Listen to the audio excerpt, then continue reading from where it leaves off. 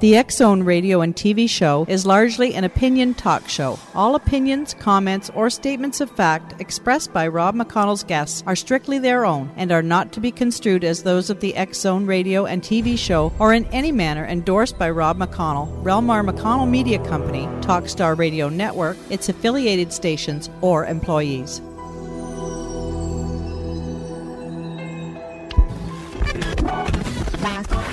All Hit Radio.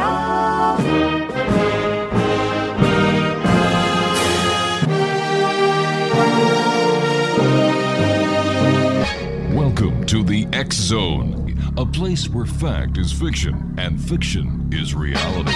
Now, here's your host, Rob McConnell.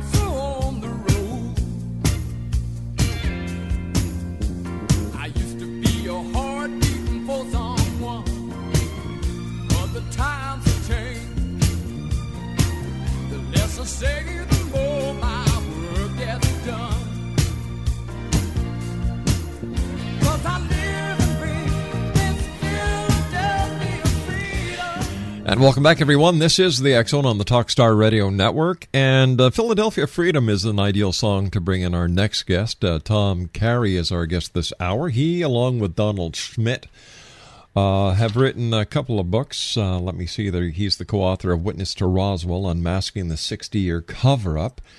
And he's also with Witness to Roswell, Unmasking the Government's Biggest Cover-Up. Now, Tom is a native Philadelphian, holds degrees from Temple University and California State University in Sacramento, and also attended the University of Toronto in its PhD program in anthropology, X-Zone Nation. By the way, he loves hockey. We were talking a little bit before about hockey before we went on air, and I don't know. If anybody knows a magic solution to help the Toronto Maple Leafs, I'm sure they'd love to hear from you. An Air Force veteran who held a top-secret crypto clearance, Tom is now retired in Philadelphia. He's been a Mutual UFO Network MUFON State Section Director for southeastern Pennsylvania from 1986 to 2002, a special investigator for the J. Allen Hynek Center for UFO Studies from 1991 to 2001, and a member of CUFO's Board of Directors from 1997 to 2001. Tom began investigating aspects of the Roswell incident in 1991 for the Roswell investigative team of Kevin Randall and Don Schmidt. And since 1998, he has teamed up with Don Schmidt exclusively to continue a proactive investigation of the case. Tom has authored or co-authored more than 30 published articles about Roswell and the events of 1947, and has contributed to a number of books on the subject as well. Now, he's appeared on every major radio TV show that has anything to do with Roswell, New Mexico, the UFO crash, including, Sci-Fi Channel, Discovery, History Channel, and the list goes on and on and on. We're talking ultimate credibility here, X-Zone Nation. And joining me now from Philadelphia is Thomas Carey. Are you in Philadelphia, Tom, or are you somewhere else these days? Actually, Rob, my home is in Huntington Valley, Pennsylvania. Oh. And recently my home was damaged by water, and my wife and I are temporarily being housed in Bucks County, a place called Neshaminy. It's just outside of Philadelphia still. Well, I am a native Philadelphian. Well, we're happy you're with us, Tom. It's always great talking to somebody who enjoys hockey as much as you do. But we'll leave that for another show. Tom, where did your interest in the Roswell incident come from? Well, Rob, it's an evolution of things. I was, as a kid and teenager, I was always interested in UFOs. And, there was a number of books written, classics, I call them, a lot of them by Donald Kehoe. Oh, yeah. And then there was this one book written by the former head of the Project Blue Book, Captain Edward J. Ruppelt, which was a terrific book. But what happened was, actually, it's when I was living in Toronto. I was a student at the university there in the mid-'70s, late '70s. I heard about this book that was coming out about this Roswell incident. I had no idea what the Roswell incident was. And in 1980, I read it. The book came out in 1980, and when I read that Roswell incident book, I was just blown away. All right, you and I are going to do a bit of a cliffhanger here and let our listeners who are probably sitting on their seats saying, okay, what blew Tom Carey away about the Roswell case? And why is he interested in so much? We've got to take a commercial break. We're going to be back in 2 minutes. Exonation, Tom Carey's my special guest of this hour. We're talking about Roswell, New Mexico, amongst other things. www.roswellinvestigator.com, and he is the co-author of Witness to Roswell, Unmasking the 60-Year Cover-Up, as well as Witness to Roswell, Unmasking the Government's Biggest Cover-Up, which were written with Don Schmidt. We'll be back with Tom Carey on the other side of this commercial break in 2 minutes. Don't go away.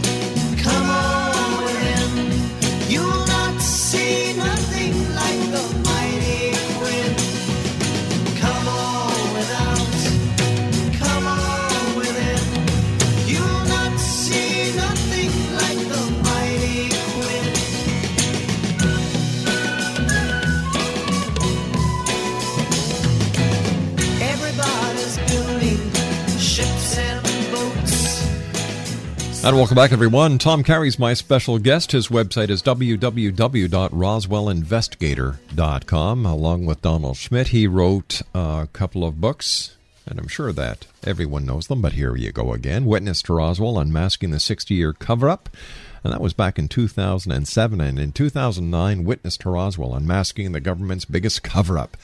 Once again, www.roswellinvestigator.com. So there you were reading a book about Roswell, and what grabbed your interest when reading that book? Well, Rob, as you know, a lot of, I'd say most of UFO reports are lights in the sky. Mm-hmm. You know, you see a light, you might even see something that looked like a disc, but it's still something that's here and goes away, and you really don't have anything in your hand to grab a hold of. True. The thing about the Roswell case that interests me was that here we had an apparent crash that left artifacts, physical wreckage, little alien bodies. You had a cover-up of the event. You had witnesses being intimidated and afraid to speak, and everything that a good mystery has was present in this case. The only thing is that this was a potentially true event. It wasn't a fiction. So someone like myself who, with a background in anthropology and archaeology, you're dealing with artifacts lots of times, especially in archaeology, you're dealing with artifacts. And here we had a UFO case that potentially left artifacts that are in storage somewhere, being covered up, and it just, for whatever reason, that interested me more than anything else about the UFO phenomenon. You know, people reporting, even the abduction cases where people report being, you know, taken aboard a ship and experiments, but still there you're dealing with just, you know, again, no artifacts, just an account of. But in all fairness, as an anthropologist, when you look at artifacts, you usually have them in front of you. They're not suppressed. They're not hidden. They're not covered up. So how can you take everything that happened at Roswell with these artifacts that no one has ever seen or examined? Well, it's not. Well, certainly we have on record. We've contacted several thousand people over the 20 years that I've been investigating this case, about the case, and over 600 have gone on record. Now, that doesn't mean that every one of the 600 plus have held artifacts in their hands or had seen the bodies. Right. But among those 600, there are plenty who did exactly that. They talk about holding the artifacts, examining them, seeing the bodies, seeing the craft, and there's three sites associated with this particular event that we've been to all three, and we're dealing with actual physical events as explained to us by people who actually touched and had seen the let's call them artifacts, okay, whether they were biological or physical. But the people who actually touched these artifacts, did they have the expertise to make an adequate identification on what they were actually seeing, what they were actually touching? No. I mean, at the time, we're talking about 1947 now, the UFO phenomenon had just started 2 weeks prior to the Roswell event. So they had no idea what it was they were looking at. And in fact, the Gallup polls that were taken early on in the UFO history, say back at 47, 48, 49, in that area, the most popular conclusion that people were drawing about the UFOs is that they represented something developed either by the Soviet Union, by the United States, or by Germany. That was the number one belief among the citizenry. Now, it's funny you mentioned... Way down on the list was that they could be from another planet. But what they were describing were things that we had we did not have the technology for what they were describing. You know, it's funny you mention the Soviet Union, because Annie Jacobsen has just come out with a book in which she says that, according to a source that she has spoken to, the crash at Roswell was actually a Soviet craft, and that the occupants were actually Soviet cosmonauts, for a lack of better words. Well, number one, you're dealing with a single source here. We have spoken to hundreds of sources which have all led us in a certain direction. And if you have a single source that is telling you something that is so divergent from what you have been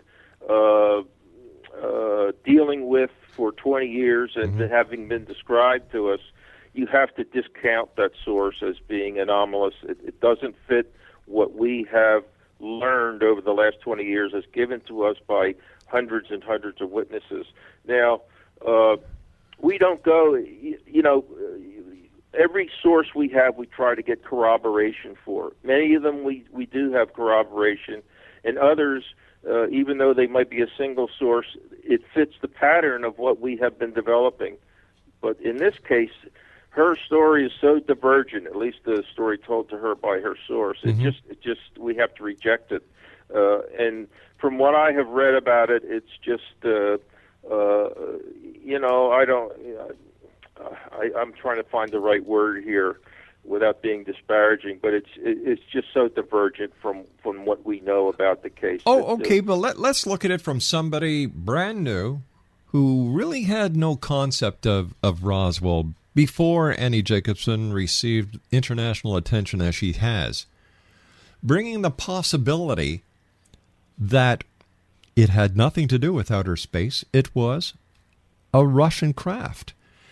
Those people who are not as in tuned to Roswell as you are and many other Roswell investigators are, say it's highly plausible, including members of the military. So where does a person who has no idea what happened at Roswell before, where do they go for the truth? Because here you've got hundreds of people who are saying that they saw something, that they touched something that there's no evidence of. And you've got somebody who's saying, well, wait a minute, I spoke to a source who's saying that this was actually a Russian craft with Russian cosmonauts, And we know that the Russians beat America to the moon with an unmanned craft. We also know that there's the Van Allen radiation belt that circles the Earth. And a couple of doctors who deal with radiation poisoning say that this could account for the strange anomaly, the way that these astronauts looked. So do we go with logic or do we go with hype? You have to go with, we always use Occam's razor, and you know what Occam's razor is. It's the scientific rule. It's an unofficial scientific rule that when you have competing theories to explain the data, you have to use the simplest theory among several that explains most of the data. And in this case, the extraterrestrial explanation is the simplest that explains most of the data as we have come to know it. I think you just said something there that's very significant. The data as we have come to know it. Now, let's say, hypothetically, this was a Russian craft. Would the U.S. government not pursue the exact same way of hiding it, doing a cover-up, in order to suppress and to keep mass hysteria away that the Russians could actually invade U.S. airspace? Because we're talking about a very sensitive time in U.S. history. What they would have done is something very similar. They would have kept it quiet, try to certainly examine the craft, re-engineer it. That's what they would have done. The thing is, they would not have threatened the people to the extent that they did in this particular case. But how do we know that? Well, we've gotten a Russian craft. I don't know if any have actually crashed, but we have gotten Russian craft over the years, and they've been. I think most of those were taken to Wright-Patterson, perhaps Area 51. I'm not sure, but. The Russians did not have the technology to produce in 1947 what was reported to have crashed. Okay, but is it possible that when those people who were brought into the United States during World War II to work on the rocket systems and ultimately the space program, that they brought with them the knowledge that for example, there's evidence that the Germans were working on craft that were circular. The Americans were working on craft that were circular as well. That this I don't believe they were in 1947. What we had in 1947 via the Germans was the Horton brothers flying wing. It was made out of wood that they attached a jet engine to. There were only two of them, and they were made out of wood. They were subsonic, and that was the most advanced technology at the time. You don't go from that to something that was described by Jesse Marcel, the base intelligence officer at Roswell in 1947. Something that you could wad up, metal that you could wad up in the palm of your hand, and let go of it, and before it hit a flat surface, it flattened out completely without a crease, and you couldn't cut it, you couldn't scratch it, you couldn't burn it, you couldn't deform it in any way that it would remain deformed. Those sorts of things, the descriptions that were handed down by intelligence people, by scientists, by doctors examining the cadavers, by citizens who saw the creatures, the little people, and the wreckage that no one could figure out. All right, stand by, Tom. You and I have got to take our news break at the bottom of the hour. X-Zone Tom Carey's our special guest. His website, www.roswellinvestigator.com, and we'll be back on the other side of this news break as the X-Zone continues from our studios in Hamilton, Ontario, Canada. My name is Rob McConnell. Don't go away.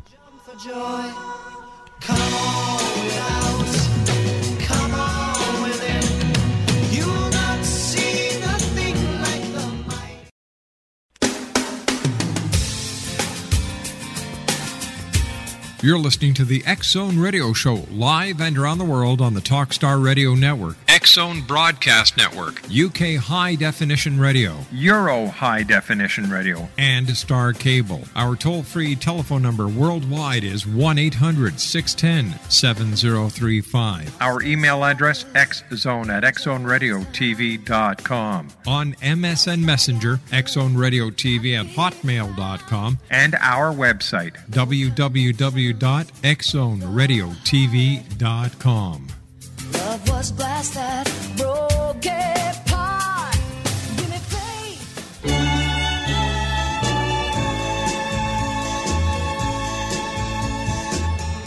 And when I see the sign that points one way, the life we used to pass by every day. Just walk away, Renee. You want to be follow you back home. The empty sidewalks on that. And welcome back, everyone. Tom Carey's our special guest this hour, along with Donald Schmidt. He has written, Witness to Roswell, Unmasking the 60-Year Cover-Up. That was in 2007. And in 2009, Witness to Roswell, Unmasking the Government's Biggest Cover-Up. His website is www.roswellinvestigator.com. You know, before we went to the break, you were talking about Jesse Marcel. And there's something that has always boggled my mind about Jesse Marcel, and that is, here he is, the intelligence officer for the Army. He goes to an area where there's an alleged crash. He picks up evidence, and instead of going back to the base and maintaining the chain of evidence, he goes home and shows his wife and his son. Why did he do that?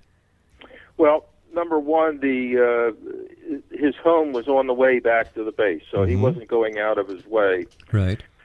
But it was something so extraordinary that he wanted his wife and child to see it. But what does that tell you about his professional ethics and his professionalism as an intelligence officer? Well, when he wait a sec. It was 2:00 in the morning. But still. Nobody's awake. So he probably felt that he wasn't doing anything illegal. Well, listen.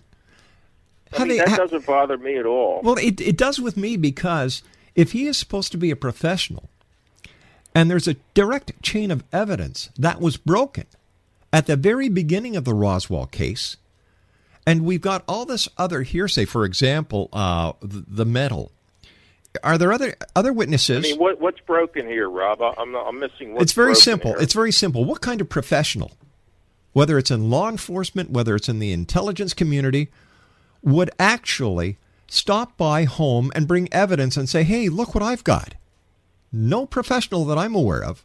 I was in law enforcement, and that's one thing you don't do. Well, Mix business and pleasure. You're a professional. 1947, and he's got something in his hands that he's never seen before. Well, I hope so. He's an intelligence officer. Doesn't that mean that this should have been classified, brought in Of until... course, he's passed away, and I can't ask him why he did that, but I'm just speculating that that's why he did it. It was so unusual, especially this what we call memory metal that you can just wad up in your hand. And he also had some pieces of metal with strange writing on them. And I don't know, maybe he had to go to the bathroom first. Okay. I don't know, but his house was on the way back to the base, and so he stops there for a few minutes and shows his family, wakes them up. Hey, look what I got. And then he's off again to the base. So for whatever reason, he stopped at home and showed his family some of the stuff. Okay, let's get to the strange writing for a second, because I think this is I think that this plays into what Annie Jacobson is talking about with a Russian craft, because Soviet writing at time looks very different from English. Yes, it's the Cyrillic. It's the Cyrillic alphabet, and certainly I can't read Russian. Yeah. But just to let you know that according to some of the survivors' spouses, most notably William Blanchard, the base commander at the time. Ultimately, he wound up a 4-star general, second in command of the entire Air Force, Wow. and died at his desk in 1966. But he at first, and also some of the other people that went on to be generals, their thought it was at first that it was a Russian device because of the writing. Okay. Then they realized, and they also, and the spouses all said this. Then they realized that it wasn't Russian, and that's how they described it. At first, they thought it was Russian because of the writing, and then after they got a look at it, and especially the bodies, they realized that it wasn't Russian. And these are the highest-ranking officers that were there at the scene. That's what their beliefs were. Okay, but Blanchard wasn't there for us to interview. He died young, age 50, and but we got this from his wife and several other officers' wives who said the same thing. All right, but let me ask you this: is it possible? This is hypothetical here, because I don't know if Roswell had anything to do with UFOs, or if it had anything to do with Russian spacecraft. I don't know. I haven't seen any proof or evidence to form a conclusion either way. However, by proof, you're talking about artifacts, something physical, that can be scientifically tested. Physical evidence. Like, how in the name of heaven can the President of the United States have a presidential affair in the most secure building in the world without everybody finding out? And yet, for some unknown reason, the Roswell incident has not come up with any physical evidence of this alleged craft or any of the bodies, unless, in my opinion, that the information is being suppressed because the United States of America would be wearing egg on its face if it knew for a fact that the Russians had invaded their airspace with technology greater than that of the U.S. But this is 1947. The Russians did not have the technology to invade our airspace. How do we know that? Well, in World War II, they were flying planes that were made out of wood and string, and their jet program was just getting started with captured German technology. They didn't have the technology to do it. Our technology in 47 was that we were our first line fighters were primitive jet by today's standards, primitive jet aircraft, and so the technology did not exist either in the United States or the Soviet Union, the most likely candidates for something like this, the technology that was described by many, many, many witnesses that they handled. Okay, Tom, let me ask you this, and one other thing is testimony in a court of law is considered evidence. Yeah, well, it's not scientific evidence that you're talking about, but testimony in a court of law is considered evidence and a proof that has sent people to the electric chair. So you can't just discard testimony. This seems like a fairy tale because there's a lot of people who are basing the stories on hearsay evidence. Hearsay evidence? Yeah, hearsay. This is what it's all. We have first-hand witness testimony, many first-hand testimonies who were there. Okay, how many people? When hearsay testimony corroborates first-hand eyewitness testimony, it is worth something. All right, then tell me this.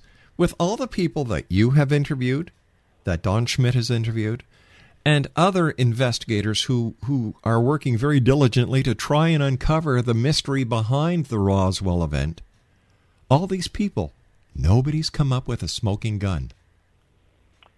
Well, okay, again, you mean a piece of wreckage? Wreckage, like photographs of cadavers that could not be photoshopped or that could not be special effected. Something that would prove beyond a shadow of a doubt to the millions and millions and millions of people out there who are looking. That's why the number one item on our investigative list is what we call the Holy Grail of Roswell. Which is? The obtaining a piece of the memory metal You won't have to send it away to a lab and then forget about it. You could see visually, if you get a piece of this memory metal, and we believe they exist. You can tell just by looking at it, and by deforming it and have it pop back into its original shape. You can't cut it or get a blowtorch on it. It won't do anything to it. We don't have anything like that today. Okay, now let me ask you this. A lot of people believe that whatever crashed in Roswell has been subjected to reverse engineering. I never believed that, but I believe there's something to that. Somebody's at my. I'm sure. sorry. No problem, Tom. No problem. This. Okay. I'm Sure. going into another. He's here to fix the air conditioner. You said that, yes. At first, I sort of poo-pooed the reverse engineering business. But since the last few years, there's a fellow in Florida. He took a different approach to Roswell. His name is Anthony Bragalia. He started trying to locate the wreckage. And lo and behold, he came across these reports that talked about the Air Force had enlisted the Battelle Memorial Institute to do some reverse engineering of the memory metal. And they made an attempt, and it took them a number of years to come up with this. And they came up with something which is really our best attempt at reverse engineering the so-called memory metal, and it's something called nitinol, N-I-T-I-N-O-L. You can look it up on the internet, and they sell it for various things. So he has the reports that he finally got them. It took him a couple of years to get these classified reports that through the Freedom of Information Act they've been downgraded, but he did get them, and everything fell into place. This particular project began a few months after the Roswell event, and that's when the Air Force at Wright-Patterson, Battelle Memorial Institute's in Columbus, Ohio, Wright-Patterson's in Dayton, they began this project of, and I've spoken to people who were on that project, and I said, well, did they tell you where it was from? They said, no. They said, here's some stuff, find out what it is and what you can do to make something like that. And I said, okay, describe to me what it was that they had you work on. And they described to me the classic components of memory metal. So, all right, let's say, for the sake of discussion, that a UFO did crash in Roswell. Why would the government suppress the information? Well, again, we have to go back to 1947. World War II is just over. However, the Soviet Union in 1947 is our chief adversary. So at first there was we thought that maybe the whole putting it in the newspaper was a faux pas by the local base commander, but it turned out to be orchestrated from Washington. But the idea of covering it up was a decision that I believe was made by Lieutenant General Hoyt S. Vandenberg, soon to become the Air Force Chief of Staff at that time. He was sort of an well, they didn't call them UFOs back then, they called them flying saucer, but he was anti this whole subject. And he is the one who, at least in my opinion, orchestrated the cover-up. Now, the cover-up, something like that coming into a country's possession, you would want to, first of all, you didn't understand it, so you don't want to let people know you don't know what it is. The other thing is the mission of the Air Force is to control the skies. So the Air Force doesn't want to let anybody know that they were not in control of their own airspace over the United States. So there's two reasons right there. And the other is that until they figured it out, the military mind is, well, let's cover it up. And since then, the question we always get is, well, how come it's still covered up 64 years removed? Mm-hmm. Well, and people's attitudes toward possible life, other life in the universe, has certainly changed to the positive that certainly there's other life in the universe. Why would they still be covering it up?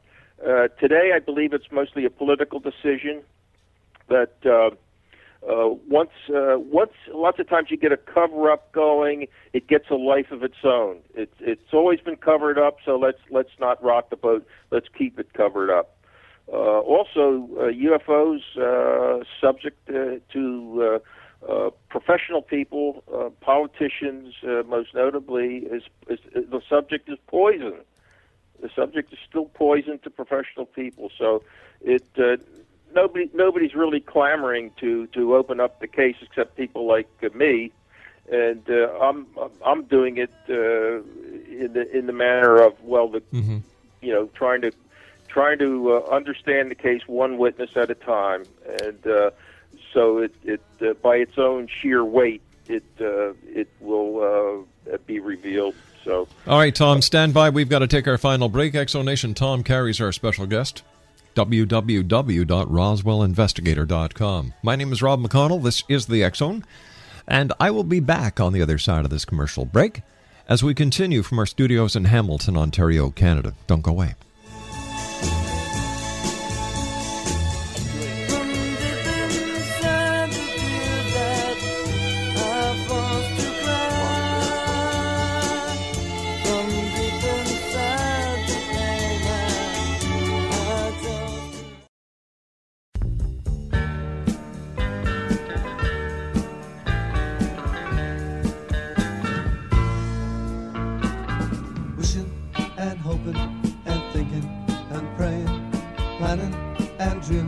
Each night of a charms that won't get you into her arms.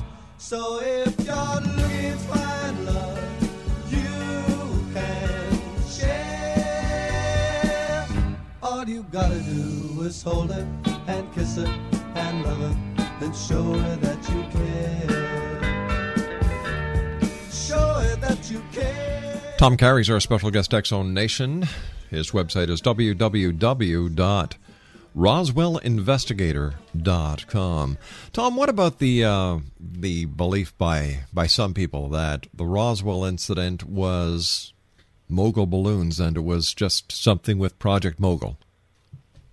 Well, Project Mogul was a series of neoprene rubber balloons and tinfoil radar targets, just like the weather balloon and radar target in the famous Ramey photograph of the press conference on July 8, 1947, where he said that Jesse Marcel, and the people at Roswell, the Roswell base, were mistaken, that they mistook a rubber weather balloon and radar target for an interplanetary spaceship. Basically threw them under the bus. Well, the Mogul balloon, the Mogul project, was a project that actually started not far from where I am in Bethlehem, Pennsylvania. It moved to White Sands, Alamogordo, New Mexico in late 46, and they sent up these balloon arrays, a series of balloons, radar targets, lifting acoustic sensors up into the stratosphere to listen in on what they thought might be an impending Soviet nuclear detonation. The idea was to keep the balloon up aloft without, usually a balloon will go up, it will expand and burst and come down.